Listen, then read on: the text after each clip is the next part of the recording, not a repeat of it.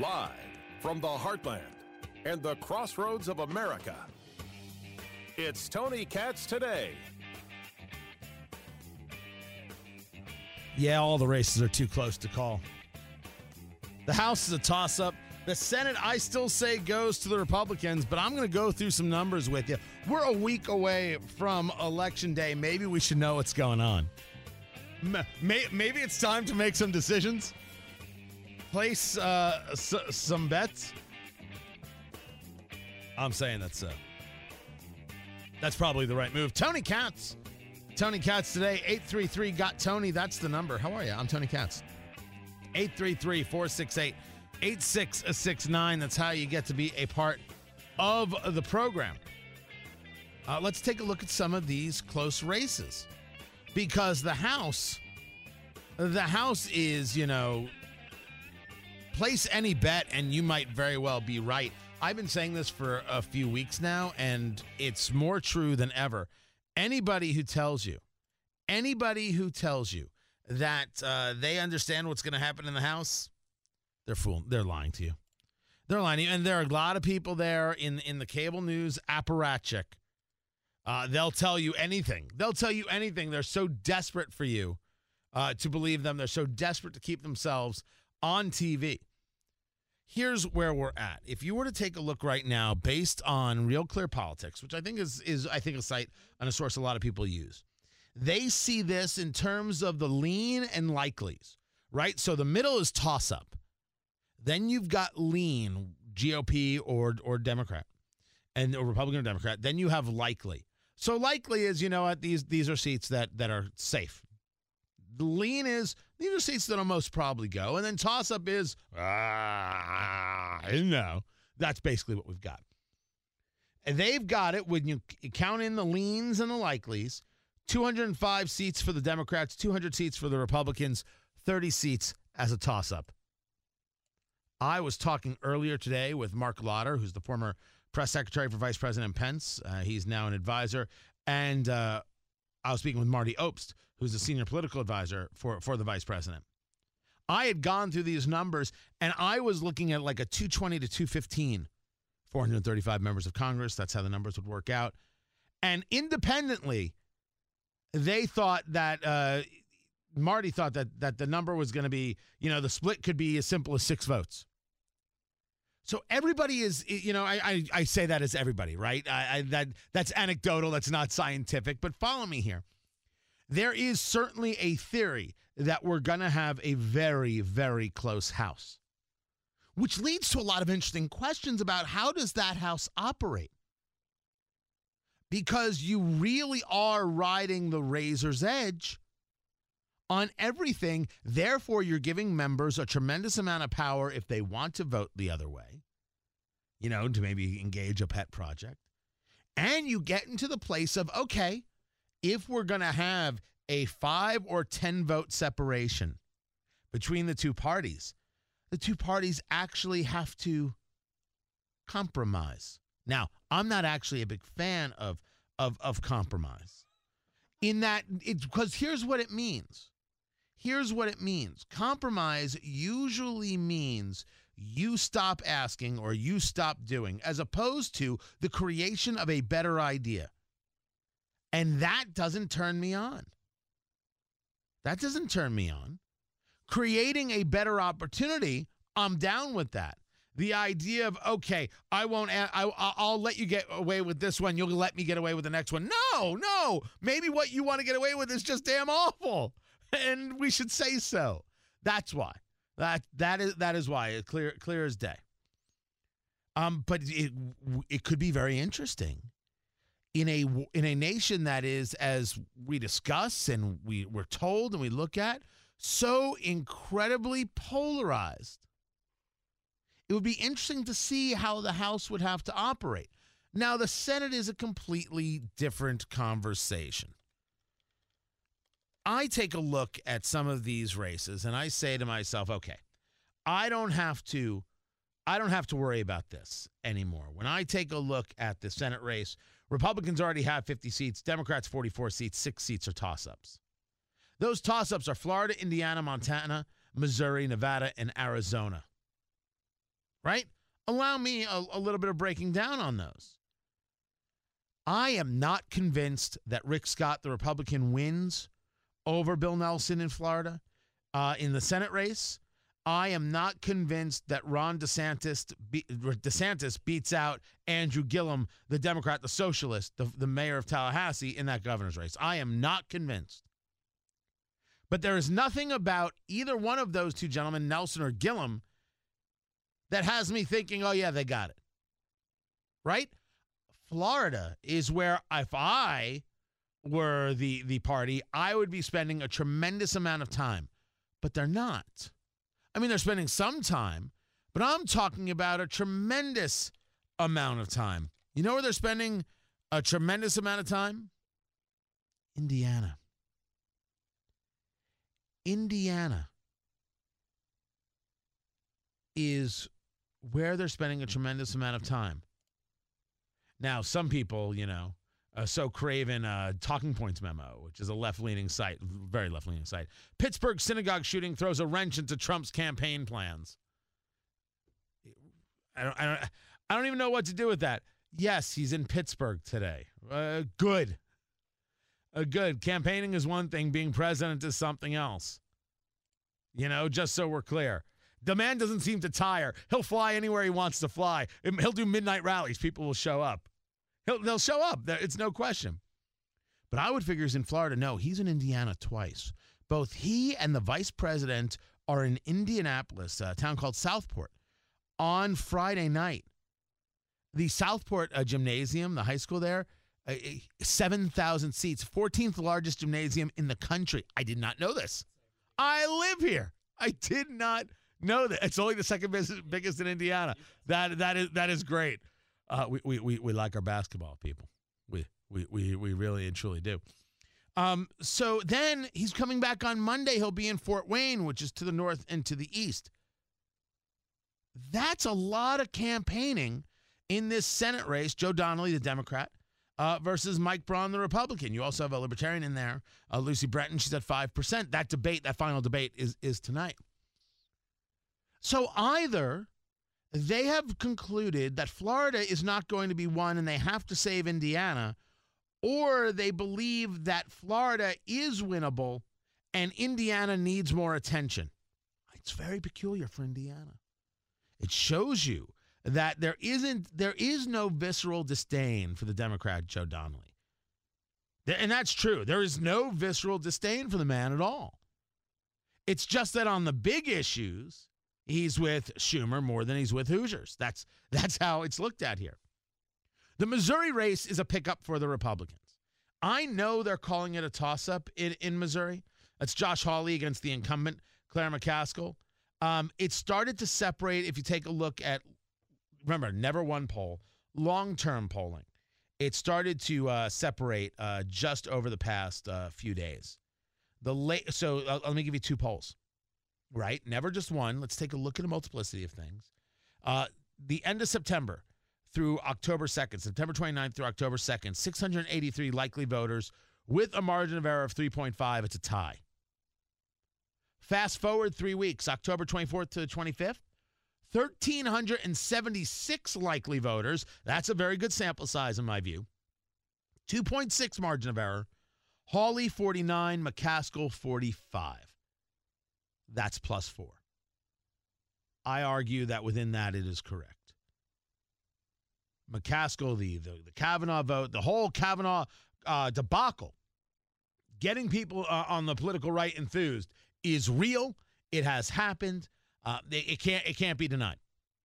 Can't be denied on any level. I see that going that way. The Arizona Senate race. I look at the last two polls and I say to myself, because you would think that the momentum is all with Martha McSally, the Republican, especially after you've seen this Democrat, Kristen Sinema, talking smack about soldiers, talking smack about Arizona in past videos. Well, I go back to the beginning of October, McSally up 6, McSally up 2. I go to the end of October, Sinema up 3, Sinema up 6. That's a toss-up. Right now, it would run the Democrat 46, McSally, the Republican 45.8.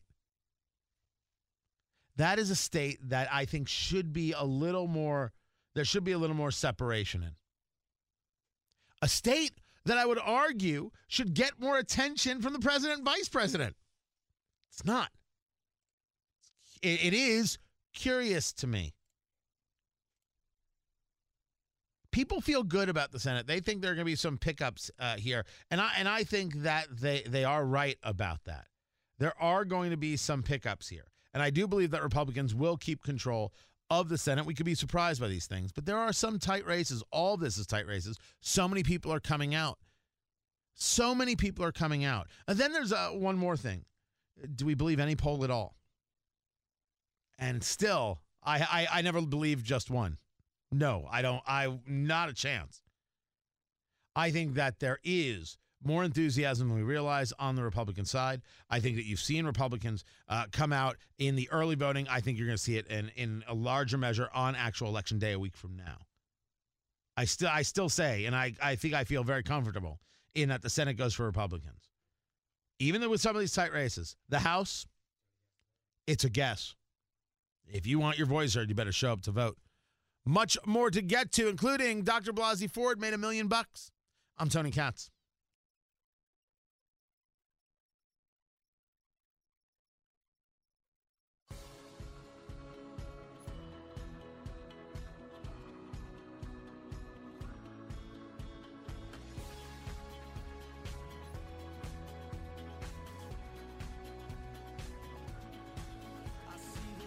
So Dr. Blasey Ford's making some money. Blasey Ford, sorry, it's been a little bit out of the news cycle. I forgot how she pronounces her name. Luckily, other people haven't stopped figuring out how to give her money. Dr. Christine Blasey Ford, who made the accusations against Justice Brett Kavanaugh. She, via sources like GoFundMe, where people have been engaging in donations, will make $1 million and counting. She's also fielding book offers. So the people at Real Clear Investigations reminded us of a quote from Senator Dick Durbin, Democrat from Illinois. You had absolutely nothing to gain by bringing these facts to the Senate Judiciary Committee. It's an interesting thing that goes on, and it's worthy of our attention. The fundamentals of her claim: there was a party, she was there, she was upstairs, she was basically ended up in a bedroom with Brett Kavanaugh and with a guy by the name of Mark Judge. Kavanaugh pushed her onto the bed, put his hand over her mouth, tried to feel her up. Worse,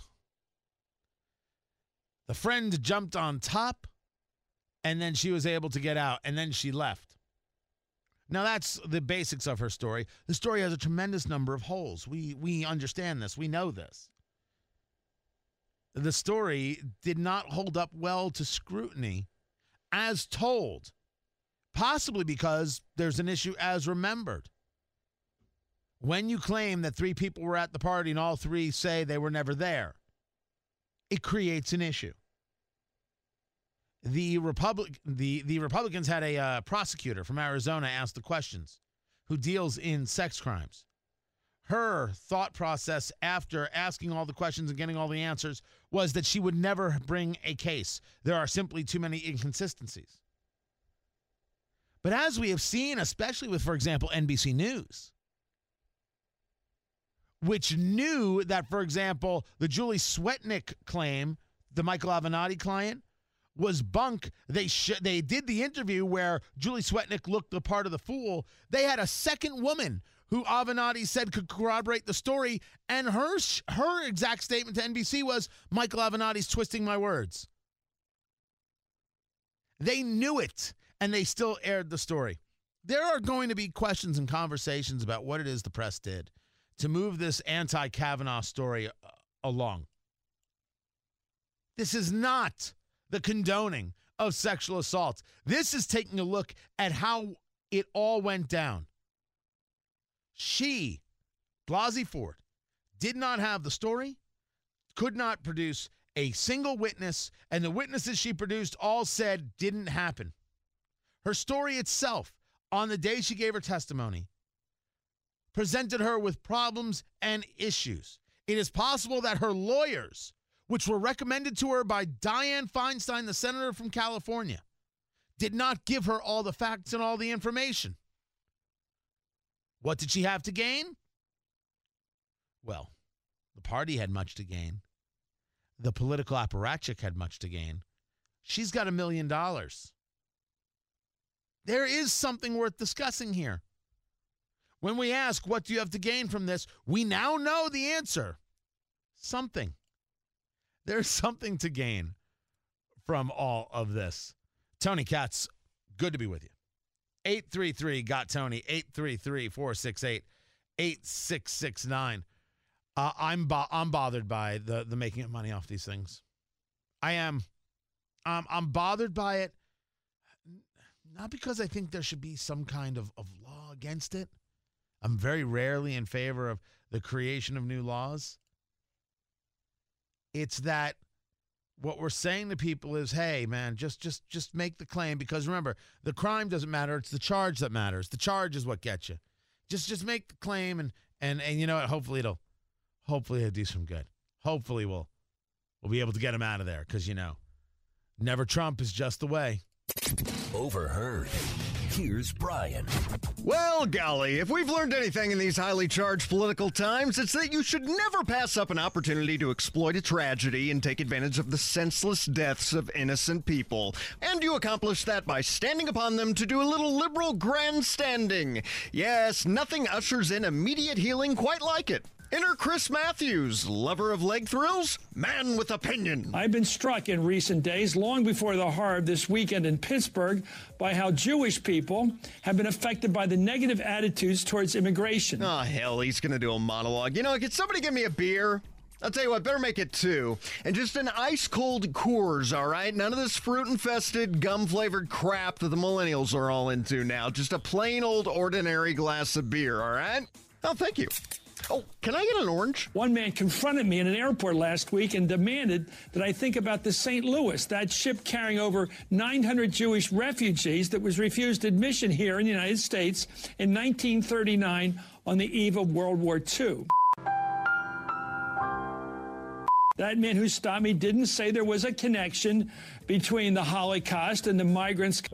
Wait, what was it? The Holocaust. Come again? The Holocaust. The Holocaust.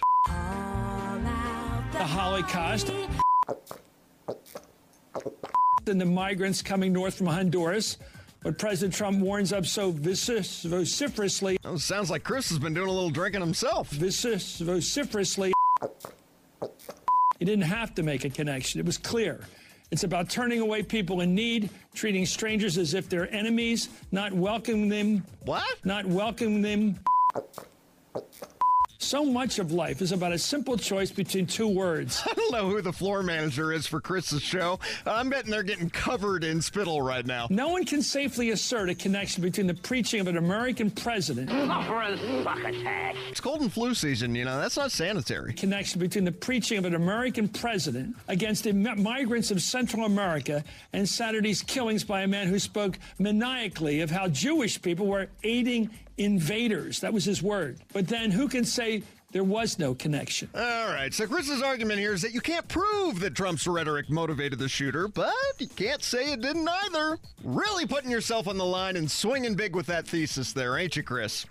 Of course, we all know that Chris and all the other mentally deranged imbeciles on the left want to believe that Trump hates Jews, and why not, you know? I mean, we're coming off Obama. Was there ever such a friend, such an incredible friend to the Jewish people as President Barack Obama? Now, there was a president, not at all like hateful Trump, who moved the U.S. Embassy to Jerusalem and cut aid to the Palestinians, has a daughter, a son-in-law, and grandkids who are Jewish. Oh, my golly, what an anti-Semite. I'm Brian Baker.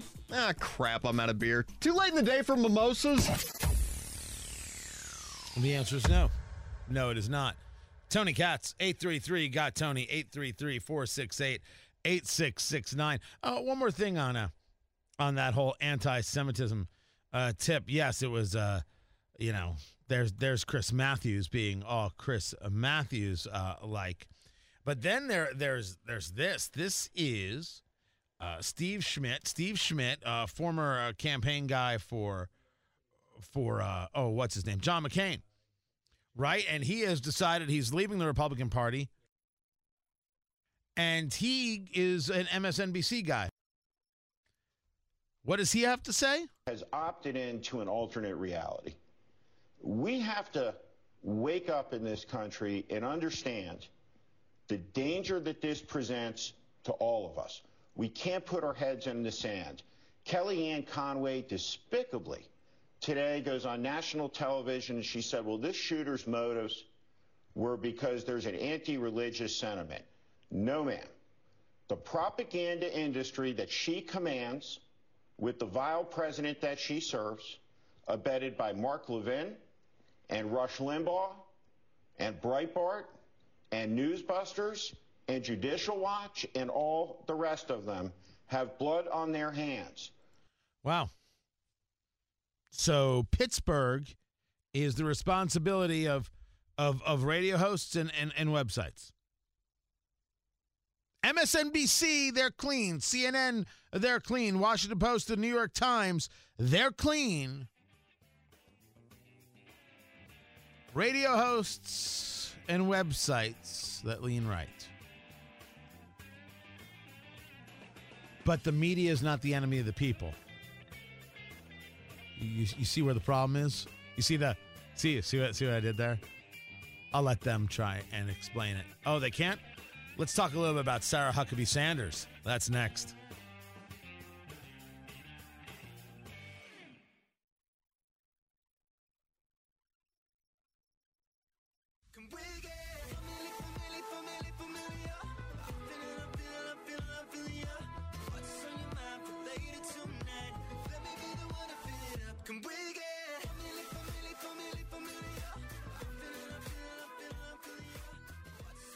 Tony Katz today. 833-GOT-TONY, 833-468-8669. Before anything, the Indianapolis Star is the newspaper of record in my beloved Indianapolis, and they had a columnist by the name of Matthew Tully, who I was absolutely positively no fan of. I didn't know him personally. I only knew him professionally in what he wrote, which, no, I was not a fan of. He was on the show once, and that conversation devolved into nonsense quickly. My fault, if you want the truth. Now, just because I don't like someone's writing, I don't agree with what it is that they're putting out, never wish them an ill will. Matthew Tully died at the age of 49 from stomach cancer. Cancer is flat out evil. It is disgusting. It is horrific. I spend my time when asked when I can be helpful with one charity, really, and that's The Cure Starts Now, which is about pediatric cancer. I have done my part. I have helped to raise a fair amount of money. There's more money to go, of course.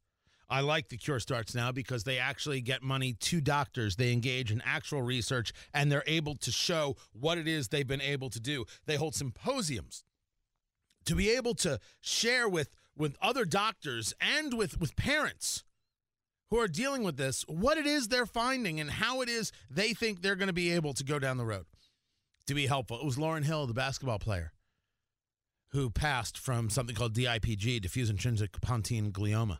It's a brain cancer that's inoperable. It is a brain cancer that usually affects children, 2-year-olds, 4-year-olds, 6-year-olds, who pass way too quickly, and their parents just watch. It is horrific. I'm happy to do my part. I'm happy to give what I can, because cancer is evil. Cancer is horrific. And even a guy who I disagreed with and a guy I didn't like, no one deserves it.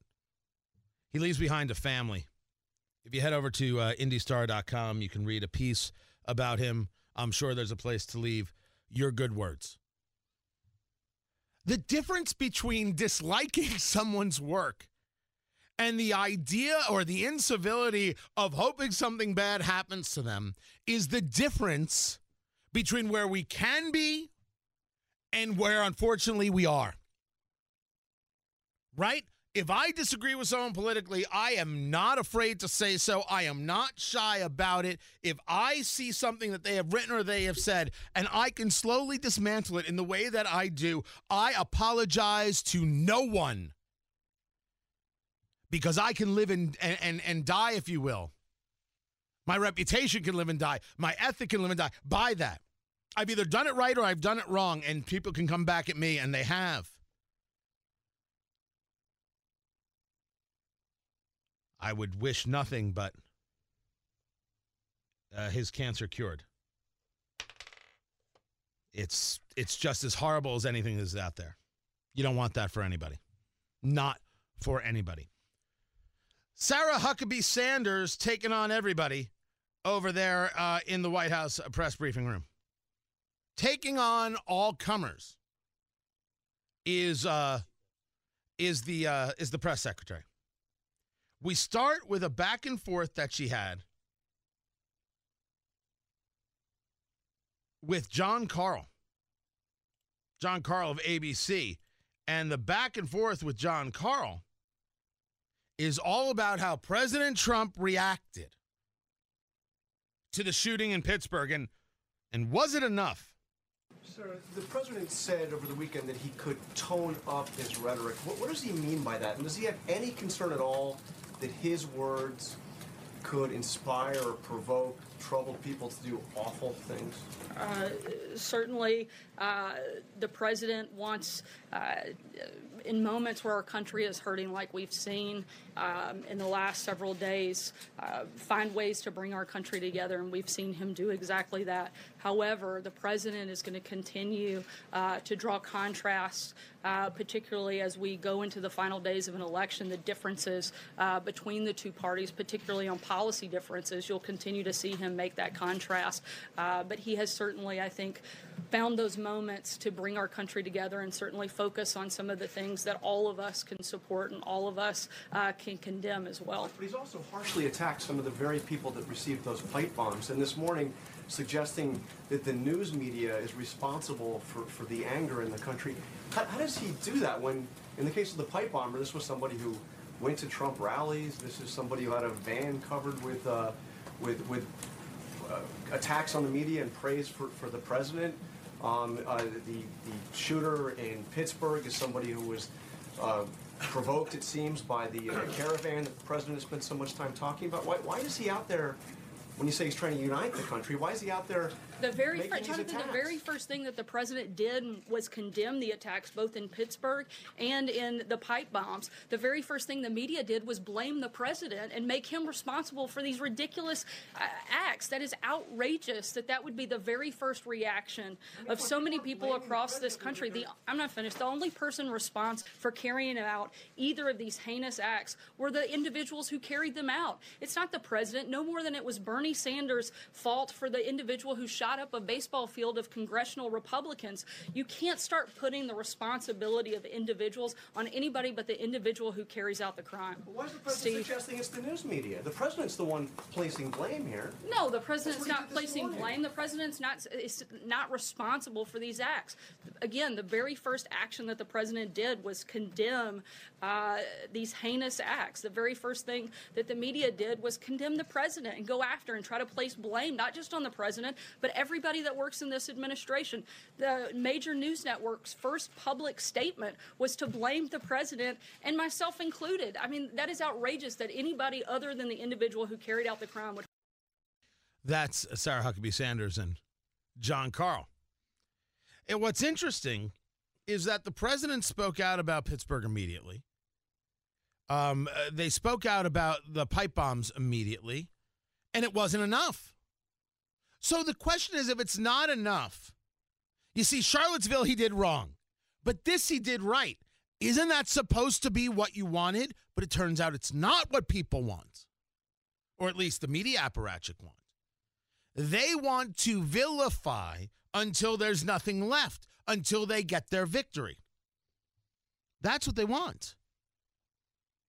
That seems obvious when John Karl goes back and talks about he's going after the media. My goodness, we would be fools to think that the media isn't a part of the problem. You want to talk about the president's hype and you thought president's tweets? Go right ahead. I've never stopped anybody. Feel free. Some tweets drive me crazy. I wish he would tweet less. Oh, absolutely. You know this whole conversation about birthright citizenship that came out via Axios that he's going to look into putting an end to birthright citizenship, which is really about not the whole of the 14th Amendment, but the idea of the conversation of subject to the jurisdiction thereof, something I've discussed before.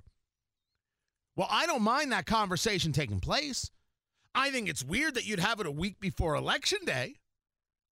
There are conversations that maybe the whole Kavanaugh effect has fallen apart, that the Democrats' edge is growing, and that it could be a really ugly election. The Republicans no longer have any momentum. At least that's what some people at Commentary Magazine writing want you to believe. You see, what the president's doing with the caravan is nothing more than a big show for his base. Oh, the invasion is coming. Well, now, according to one source, it's 4,000 people. It was 7,000 people. The reports were 14,000 people. So what you're telling me is there should be no level of response in terms of, hey, we're going to be ready for this. You have an issue with readiness? What the president has been saying all along is turn back. Don't come. You won't get in. But he's also put together the force to deal with whatever comes our way. I don't know why that's all of a sudden about posturing when he's been saying don't come. If he had done nothing, what would have been the win there? You see, I think it's very acceptable to say that there are things that the president says that doesn't make any sense, that don't help him. Here I talk about a conversation about anchor babies, about birthright citizenship. It's an interesting conversation, one worthy of discussion. Why are you having the conversation now? You're there with Axios, right? You're doing an interview. You had to bring this one up? You're a week before the election. Talk about the things that get you an election. Don't talk about the things that send the other side to be like, oh, how dare he? Seems foolhardy to me. But it's also foolhardy for someone to say, hey, you've got people who, and the numbers as reported by others in media, 14,000. It wasn't my number. I didn't make up a number, pull it out of my you-know-what. If it's now 4,000, it's 4,000. Good. Let's get into a conversation about how we can help Honduras be a better nation. How we can get real leadership in there. I'm not interested in coups. I'm interested in the people of Honduras living a good life. So they're not, quote unquote, a threat. They're a partner. They're a friend. Let us have friendly relationships with Tegucigalpa. I go back to John Carl and that whole conversation. I mean, because that whole conversation is just a world-class example of just the madness that we see in all this. That it's one thing to say that the president should have said this. But when the president says exactly what you think he should say, you say, oh, it's not good enough. That's mental. Right? You're allowed to say one thing when he does the thing that you want him to do and you're not okay with it. That's on you. That is silly. It doesn't help anybody. It doesn't move anything forward on any level. Oh, then there's Sarah Sanders and Jim Acosta, because of course there's Jim Acosta. You're not going to state for the record then, if the president is going to say the fake news media are the enemy of the people, and if you're going to stand there and continue to say that there are some journalists, some news outlets in this country that meet that characterization, shouldn't you have the guts, Sarah, to state which outlets, which journalists are the enemy of the people? Well, I think it's irresponsible of a news organization like yours to blame responsibility of a pipe bomb that was not sent by the president. Not just blame the president, but blame members of his administration for those heinous acts. I think that is outrageous, and I think it's irresponsible. So, she answered the question. What's next? Sarah Huckabee Sanders performing daily at the White House. I'm Tony Katz.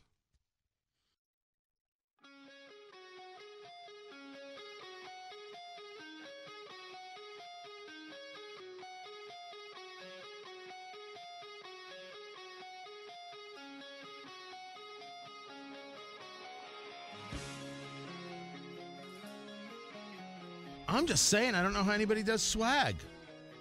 I'm trying to get some Tony Katz swag out into the world. We've logoed up, or just get some things out there, give to our friends, the people we love. I don't know, maybe we'll sell them. I don't know. Holy cow, I'm trying to do a quarter zip sweatshirt. Price is astronomical. Astronomical. Like crazy. Absolutely crazy. It's 80% cotton, 20% polyester, and 4% butterscotch ripple. It's made by Willy Wonka. That's how it goes. Tony Katz, 833-GOT-TONY, 833-468-8669. Holy moly. And maybe it's good. Listen, everything, if it's not made in America, I'm not doing it. If it's not made in America, I'm flat out not doing it. No. I'm not. I just refuse. Yeah, all right. Well, it's going to cost money. That's the way it's going to be. That's the way it's going to be. Let me go to Mike on the phones. Mike, welcome to the show. What's going on, Mike? Hey, Tony. Listen, Jonathan Call, with his comments to Sarah Sanders, he said that he used the words Trump attacks the media. But when there's people that confront politicians in restaurants, it's not an attack in the face of those people. And also that the Pittsburgh shooter was inspired by Trump's caravan comments, but there's no evidence of that either. And Sarah Sanders lets all slide without pointing out that right there, that's part of the fake media narrative, is that Trump attacks the media, that the caravan inspired things, but there's no evidence. So I find it curious. They're not on top of their game with confronting the media when they ask those questions. Well, I think I would say two things. It's possible that Sarah Huckabee Sanders, being the pro at the podium, hears it differently than you and has a purpose for how she answers things. Because it's important that she's not always answering for herself. She's answering as the representation of the administration. So there, to wit, there is a difference. But I would argue that she is very good, regardless of what you think of her personally. She is very good at the moving of them off their game, about confronting them, about going nose to nose with them, and saying, no, what you're saying isn't correct. What you're saying is wrong. What you're saying is a problem. She has done this time and again and very well. When Sarah Huckabee Sanders was the pick, I said, I don't think they should do that. I think they should go somewhere else. Man, was I wrong. She has been fantastic. It's not that I didn't like her, Ari. Producer Ari, I never had anything against her. And now that I've only met her once, I thought she was lovely. I thought it was a great conversation. It's that I didn't want them to stay in the house after Spicer. I wanted them to go out into the world and find the right person. She has proven to be formidable, to say the least. I think the interesting part about what you're getting at, Mike, is how we allow certain things to become the standard, right? It gets said 3 or 4 times in media, and the next thing you know, okay, that's the way it is. One of those very interesting story is this idea that anti-Semitism has gone up 57% since Trump was elected, according to the Anti-Defamation League. Do we know this? Do we know this for sure? I took a look at FBI crime data, which had me to 2016. So I couldn't, do it in total, but I started looking at it. And part of me, I know what I'm looking at, but I also want to make sure that I'm right at what I'm looking at, because someone could say, no, Tony, you don't want to look at those tables. You want to look at these tables over here. And I'm checking with some people that I know, like, and trust on the subject.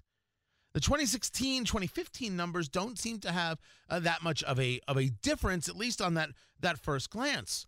But where was everybody getting the number? Where was everybody getting this 57% number? The Anti-Defamation League study claims to show an almost 60% increase in anti-Semitic incidents between 2016 and 2017, which is blamed on President Trump. But as the Volokh conspiracy goes through, the Volokh conspiracy is Eugene Volokh. We're talking about a fantastic legal writer and columnist. The Volokh conspiracy was at the Washington Post, then it was at 538 blog, and here it is right now at Reason.com. Well, they have started going through the study. For example, The study includes 193 incidents of bomb threats to Jewish institutions as anti-Semitic incidents, even though by the time the ADL published the study, it had shown that 2 perpetrators of the bombs were not motivated by anti-Semitism. It's like when they do school shootings, and they say, oh, here are all these school shootings. Well, if someone goes to a school when it's closed in the middle of the night and commits suicide, which is awful, that gets considered by the Moms Demand Actions of the world as a school shooting. And that's a false statistic. So, yeah, that 57% number, we need to take a bigger look at. Hour 2 coming up.